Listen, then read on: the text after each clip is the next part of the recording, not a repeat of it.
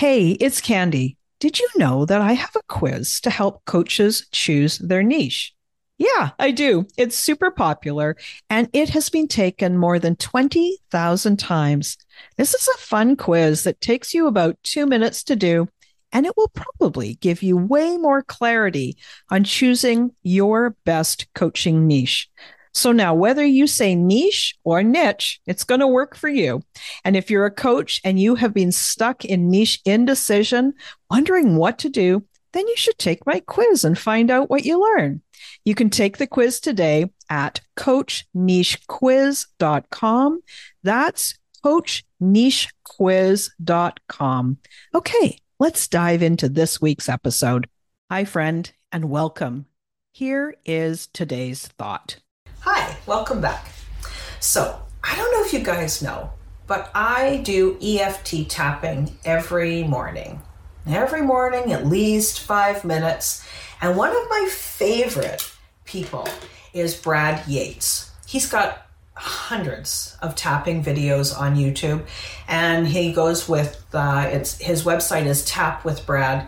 If you guys like tapping and you're looking for somebody who's just got such a wise, gentle way about him, I highly recommend him.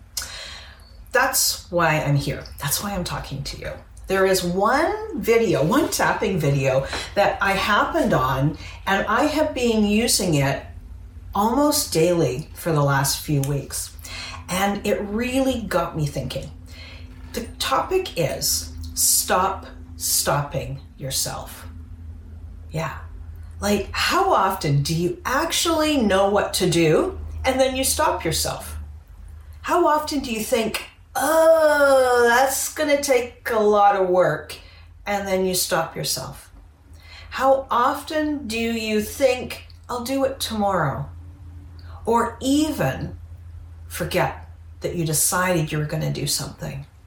So all of those ways are ways that I personally have stopped myself. And I thought, I'm going to talk to you guys and see what you have to say too. I like these 2-minute tip videos to be casual. I do it on purpose. I want you to get to know me, and I want to really help you. I don't want to sit up here at the front of the room and be the expert. I want this more of a conversation. So, do you stop yourself? How could you stop stopping yourself?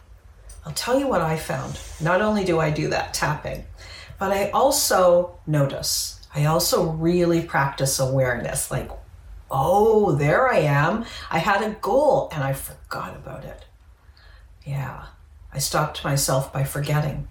Or, when I stop myself by procrastinating, then I'm much more aware that I'm actually stopping myself.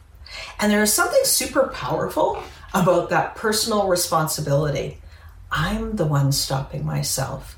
And that means that I can stop stopping myself too.